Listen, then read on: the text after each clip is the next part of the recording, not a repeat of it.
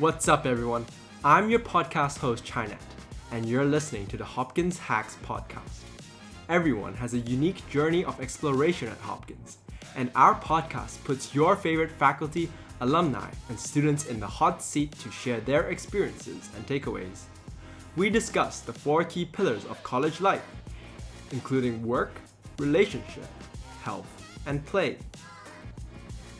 This episode is the first in a 3-part collaborative series with the Office of Undergraduate Admissions. We aim to give prospective and admitted students an insider's look at the Hopkins experience through some informal, candid conversations.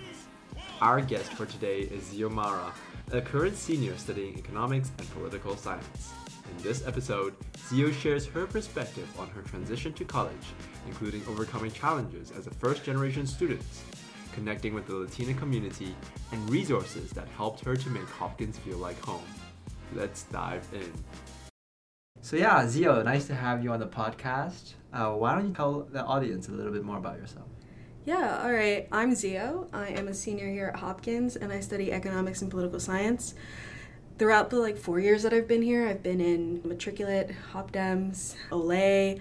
I was a part of the e-board for the Women's Network, and I'm also currently the daily visit student coordinator for the Undergraduate Admissions Office. It's quite a big title. Wow, that's awesome. Can you share a bit more about what made you choose Hopkins? Yeah, I mean, it's kind of a bit of a story. Mm-hmm. So I didn't even apply to Hopkins, but my aunt lives in Maryland, and she said that if I applied to Hopkins, she would give me $100. And so I did. Wow, $100. Yeah, I applied to Hopkins. And without even knowing the decision, but then I ended up getting in, and I came for a Blue Jay Day in April 2019.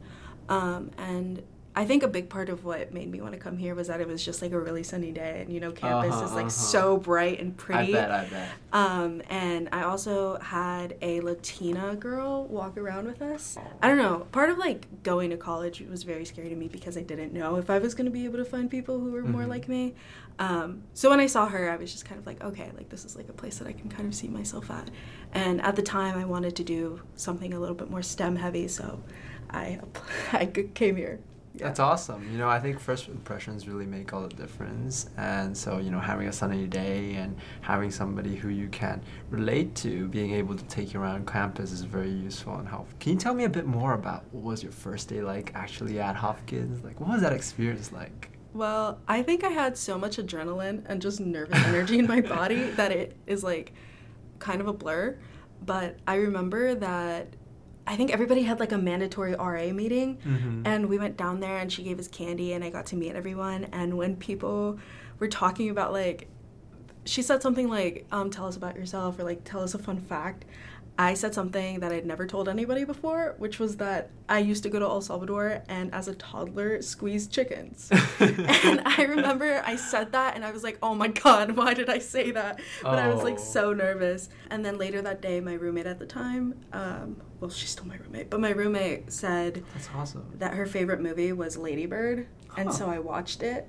And I was okay, I think we can get along because it was a really good movie. Oh, that's awesome. Wow, it's great that you still share the same roommate? Yeah. Same here. I think that's something that, it's a feat to claim because so many people just go through their roommates and switch every year. No, I think I really lucked out. Sigrid is from more or less the same area as I'm from. So I'm from Northern Virginia, and so is she. We were able to meet the summer before and have a day just looking at different shops and stores and stuff. And even when COVID happened, when we came sophomore spring, we came back, we both decided to live again in Bradford, and then we rented out an apartment, and I still live with her. And I don't know, she's really cool, and I'm glad that I've had her as a friend this whole time. Was there any other particular memories or moments that really stood out to you? That first year, a lot happened. I'm sure you remember the mess that was spring. But I remember my first year here, I was trying to decide if I was still gonna be pre-med because I came in thinking, I wanted to double major in bio and econ. But the more I took the econ classes and I had a class in anthropology, the more I was changing my mind and I was thinking that I really wanted to learn more about humans as a whole and the dynamics of power and things like that.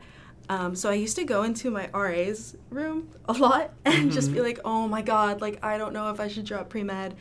And it came to a point where she just goes, I think you need to drop pre-med. She was right. So after that first semester, I was no longer pre-med. And that was a pretty big shift because everybody in my family thought that I was going to be pre-med and end up going to med school and doing all that stuff. But obviously that didn't happen. Yeah, I think I can really relate to you there. I think that there is a common misconception here at Hopkins that a lot of us all just, pre-meds because the med school here is most popular. But the reality is that the Hopkins experience is way more diverse than that. And there is definitely a lot of different subjects and opportunities for different things to learn here.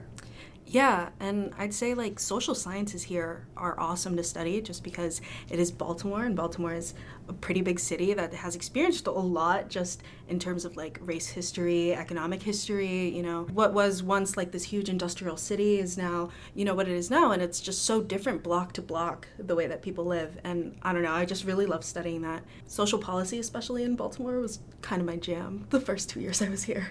You mentioned that you had a great RA who helped guide you through the process of whether or not you want to study pre-med.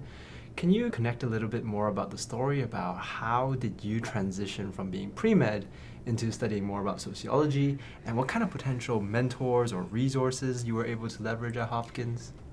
Yeah. My first year here, I wasn't doing too hot. Fair enough. Everyone's not doing too hot that first year, especially with the COVID stuff. Yeah, the COVID stuff made it hard, but also I didn't really have anybody to talk to about kind of college at home. My parents didn't go to college in the States, and I'm also from a low-income area, so a lot of people that I know just didn't go to university. So when I came here, I asked for help. I remember having the advisor meeting, and they were like, how do you think you're going? How do you think classes are going? And I just went, I don't think they're going anywhere, actually. I don't know what's happening. And so they placed me with a study consultant. She was a senior anthropology major, and she helped me figure out how to use Google Calendar and helped me figure out how to use my agenda and stuff. And so that was really helpful academically. And I think a place to talk was also a pretty great resource for me. I needed to talk to people about just the changes that I was seeing. I was suddenly surrounded by people who hadn't really grown up like me, and I think it was really helpful to just have that in the library and just go and just be a little sad. Fair enough. Yeah, I think I can really relate to what you're saying here. During my first year, I also had a study consultant as well who was able to help me be organized with your learning, and which is why I think it's so valuable for us to create this podcast and have this conversation here, is so that we can potentially broadcast these kind of messages and our learning and our experiences to even more Hopkins students out there. Yeah, the transition to college and the workload is hard, and it's good to know that you can ask for these resources. So I know that right now you're really focusing on studying potentially economics and political science. Can you share a little bit more about what kind of factors or resources really helped you make that decision? I came into Hopkins knowing I wanted to do economics. I took AP Micro and Macro in high school, and I was really interested in the way the market works because the market is kind of everything in this country and also in the way that countries interact with one another. So I was really interested in that. I knew that is something I wanted to do. So I came in taking those classes, but political science was a little different. As I said before, I was a biology major, or that's what I wanted to be. And I ended up taking a class called Climate Change Treaties and Policy, I believe, and it was through the anthropology department. And that really helped me see the way that power dynamics, both nationally and globally, really affect the outcomes. So as we were learning about the Kyoto Protocol and all these other climate change initiatives that were not entirely successful, politics like that really started to interest me. So after that, I was like, okay, I'll just do econ, and then I'll just take other classes in the IS or poli-sci department, and I took states, regimes, and contentious politics. Oh, wow. I think it was called, with a SCICE professor. And that was, I think, it for me. Where it was just like, this is so cool, and I want to learn this. Is that your favorite class here at Hopkins? Actually, no. Oh, really? Tell me a bit more about your favorite class. I think my favorite class so far has probably been ancient political thought. It was a political theory class, and political theory is like really where I love to be in political science. Not entirely because of the like subject, not entirely because of the workload, but because the professor, I think, was somebody who really was very supportive of me and helped me get out of my shell. And she, at the same time, I was taking a class on critical knowledges, so we were studying feminist new materialism, and I looked up most important feminist new materialists, all those things, and it was that professor. Oh, and wow. I remember I was like, oh my god, like I found a niche that I really wanted to learn about. So I went to her office hours and I just talked her ear off. Wow. And it was like the first time I'd actually like gone to office hours just to talk. That's Dr. awesome. Bennett. Yeah. Yeah, I'm curious to know as well, because, you know, a large part about the college experience is not only the classes that you take and the content that you learn, but also the relationships that you build throughout here. Can you speak to more about how did you manage to find your community here at Hopkins? What role has your clubs played in that? So I went to CIF Fair. Fair enough, fair enough. CIF Fair always gets it for everyone. Yeah, CIF Fair. I think the first like steps that I took to kind of make friends in orgs were to join Matriculate and to join OLE. And OLE is the Organización Latina Estudiantil here, and I am very Salvadorian. So I really wanted to talk to people who came from similar backgrounds. And so I made a lot of friends. I would go to their asadas that they would have, and there was once or twice when I went to Cafecito Chat, which was they're just open-ended questions that they pose, and like people can go and speak. And through there, I did meet quite a few people that made me feel not so alone. And Matriculate, I think, is probably where I made my most amount of friends, especially in the spring. So Matriculate is advising low-income, high-achieving high school students in their college process. Yeah. And I was a low-income, high-achieving high school student. So I was able to meet other students who like cared a lot about, you know, the equal opportunity there for low-income students, and met some students who had previously been a part of the program on the student side. Like I met this girl named Lucy, who now I text every single day, and we hung out yesterday. Love her to pieces. And like we'd known each other before that, but then I knew that she was doing that program, and I knew that she was a student in it, and that definitely made me feel more comfortable like talking to her. Actually, I was also part of the Matriculate program. Oh, I remember, yeah. I think that's why we knew each other. Yeah, that's where we knew each other from. And what's super interesting was that actually back in October, I was at a conference in computer science, and this random kid just walked up to me and be like, hey China, you remember me? I was your Matriculate mentee. I was so utterly shell-shocked at that point. I was like, we haven't spoken in 3 years. How do you still remember me? But then turns out he took upon a lot of my advice. He actually managed to secure a Gates scholarship to Bowdoin College. And what was super cool is that he actually took to heart my advice about majoring in computer science, and that's what he ended up studying as well, which is why we bumped into each other at a computer science conference. So basically, he just took everything that I told him to heart. And what's super fascinating was just seeing the impact that we can potentially have on students' lives through our work here at Hopkins and through our different services that we do here at Hopkins. It's just so heartwarming. Can you speak to a bit more about what are some of the most valuable connections that you've made? Yeah, I've made friends with people like Lucy, who like Isabel, people who lived in my hall, which would be my entire freshman year friend group, but also just people who lived like right down the hall. Like my current boyfriend, I had actually met him in front of the all-gender bathroom. I think I also really try to connect with the TAs of my classes. So in States, Regimes, and Contentious Politics, the TA was an Argentinian woman. And I was like, you're Latina, I'm Latina, let's do this. Like, I have to go to your office hours. No, she made me a really strong writer, and I love her to pieces still now. But yeah, I think that first year it was a lot of people in the halls. Just people who were always around. Yeah, in fact, right now, my closest friend group is still people who are in the same row of the AMR2 dorm. Really? We all moved to the same like kind of apartment building, and we still hang out at the same group. So definitely. Awesome. It's these early connections that you build during these transition periods that really last you throughout all 4 years. Yeah, no, they're awesome and have lasted. So I'm curious to know, you mentioned that obviously your aunt paid you $100 to get you into Hopkins. How else did your family handle your transition to college? How did they adjust? Did they help you in that kind of transition process as well? So when it actually came to the application and like trying to figure out what school to commit to and all of that, my parents were pretty out of it just because they don't really know how the college system works in the United States. But once I said I'm going to Hopkins, my dad said, okay, tomorrow we're gonna go visit. He was very excited because I'm only about an hour away from home. I live in Northern Virginia, and he came here, and I remember he like bought like a hat that said Johns Hopkins on it. Oh, wow. And he had a smile on his face, and I remember him going, we only got here in 50 minutes with no traffic. This is great. And I was like, okay. But once I was here, my parents, I do think, had a little bit of a hard time being like, oh my God, my daughter's in here. I'm also the oldest. I'm the oldest daughter, so I also have the Netflix password and all that fun stuff. So I do get a lot of calls that are just like, hey, what's this information?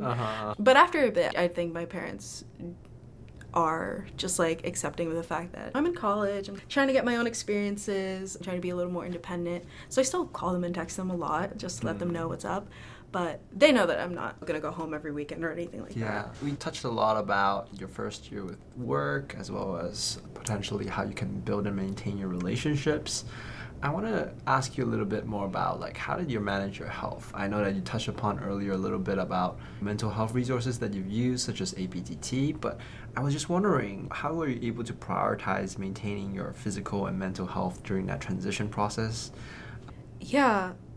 I think when you come to college, a lot of people focus a lot on, okay, like the rigor of school is going to change. They don't really tell you the rigor of school is going to change, but also nobody's really around to cook you meals anymore. Like my mom wasn't here. If you need anything, if you even need like emotional support, you're going to have to make a friend, and you really have to put the work in to take care of yourself. So I was having a lot of trouble my first semester trying to prioritize school, but also my mental health. Mental health and my mental health journey is something that I'm pretty proud of in these 4 years, but at the beginning it was really difficult because I didn't know who I could talk to about things. But I ended up going to the counseling center, and they like hooked me up with a really awesome therapist and was able to use Chili, the emotional support dog, whom I love, and make some friends who were very like supportive of me and knew what was happening in my brain and were just there if I needed to just sit in someone's apartment or sit in someone's dorm and just watch them play like Mario Kart or something when I was like sad or when I just needed to get out of my head a little bit.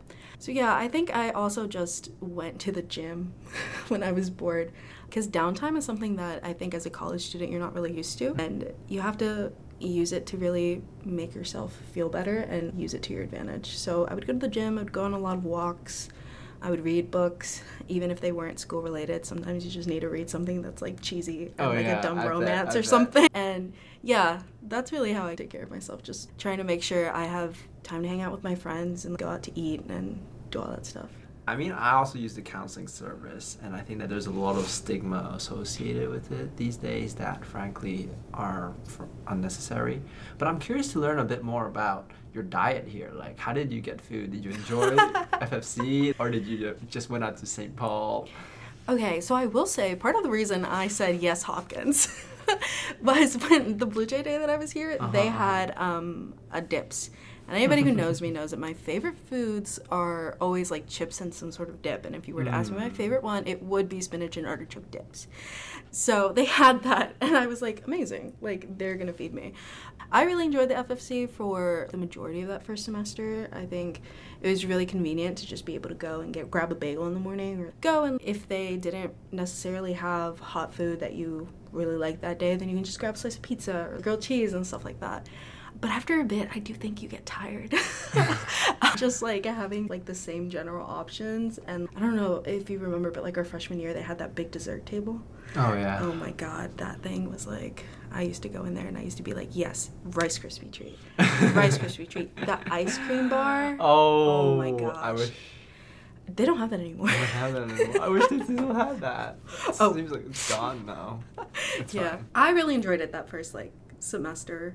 But after a bit, I did get tired, so I would just venture into Charmar. They had a lot of like frozen things that you could buy, so like pot stickers and things like that. So I would use that. And the farmers market here was also a big resource. Were you a St. Paul Street person? Oh, no, unfortunately. I was too lazy for that. Honestly, for me personally, like food is equal to fuel. So I literally just grab food from the FFC and I take it to class and I eat it in the classroom. I would take oranges and I would just peel them in my seminars and nobody would say anything, so I just kind of ate them. Yeah, I don't think I really ventured into Paul Street until mostly my sophomore year, or actually my junior year when I came back and I had to live off campus. That's when I was like, okay, I gotta actually step out. Because then, back then, there was like still like Bamboo Cafe. Oh, I used to love their soup. Hopkins is building a new student center, so hopefully, you know, there will be new cafeterias and food and dining options there. But, you know, just back then, we were able to get most of the food from within the Hopkins ecosystem. But I wanted to ask also, so the final part about having a balanced college life is also about play, right? So can you speak a bit more about some of your experiences with like fun memories and moments, or what potentially you think that you'll miss after you graduate, or like just college experiences that you're proud of? Yeah, so that first week, I think they had so many things for us to do. One thing that they had was a Rocky Horror Picture Show. that was like, I remember it was like August 31st. It like started at 11:30 p.m. And my roommate is like a theater person. She's now president of the Barnstormers. But, oh, wow. I asked her, I was like, do you want to go to the Rocky Horror Picture Show? Saw it in Perks of Being a Wallflower. I know that it's going to be fun. And so her and our next door neighbors and the people in front of us and other people that they knew, we all as a group went to the Rocky Horror Picture Show in the Ariano Theater. I had a great time. It was so much fun. And they like painted like a V on my cheek with purple lipstick. And I remember taking a picture. So that was like a really fun like first memory. It also helped me. I got to know like my neighbors in the hall a little better. And, like, I do know that it wasn't everybody's favorite experience, but I had a blast. And just recently, me and all my, like, freshman year friends went back to the FFC, Hopkins Cafe. Most of us hadn't been there since sophomore year. So we went, and we brought, like, Tupperware, and we took oranges and stuff. I bet there was, like, a lot of nostalgia. Yeah, it was so much fun. And we stayed there for, I think, like, 2 hours. I think we stayed for the whole dinner. And just talked about like things that we did freshman year, and it was really nice. I feel like I don't really get to hang out with them as a group that much anymore because we've all made new friends, we've all grown into new clubs and become a little bit of different people, but at our core I think we all still get along really well, and it was just like really fun to do that. Yeah, that is probably one of my favorite most recent memories. I'm curious to ask as well though, you mentioned that you'd go home maybe like once or twice a semester. So during other break times, where else would you go? What are the different experiences that you can travel to explore beyond the Hopkins bubble? So I have gone to wherever that Amtrak train can take me. So I've done a few trips to New York. I also visit my friends at other universities. So I've gone to Richmond, I've gone to Charlottesville, Virginia, and I do a lot of hiking. So the Shenandoah Valley is, yeah, I've taken my brother. He is also really into just seeing the night sky. So it's a very cool experience. I've yet to venture to the West, but the East Coast is like my home ground, so I have gone up and down it. How do you figure out how you travel there from Hopkins? Do you normally travel with groups, friends? Like, how early do you book, like, tickets and stuff? What kind of resources or ways can people learn about just traveling in general? Yeah, I think, first of all, the MARC train to D.C. is the first thing that you learn about when you get here. I grew up like 10 minutes out from DC. So DC wasn't really what I was interested in. So I knew that we had a train station and I knew that like Amtrak ran through it. So I just looked at the app and I like looked through what there was, and with my friends, I would be like, with my friend in Richmond especially, I would be like, I am free this weekend, you free this weekend? And be like, yes. And we'd be like, okay, it's like in a month and a half, I'm buying tickets right now. You better figure out what we're going to do because we're going to hang out. And so I would just do that. And a lot of the times... Turn up in Richmond? Yeah, I just turn up in Richmond. And a lot of the times I would just go by myself. I would be visiting people from other schools. But yeah, going up and down the East Coast has been something that I wanted to do for a really long time, and I finally had the opportunity to do it.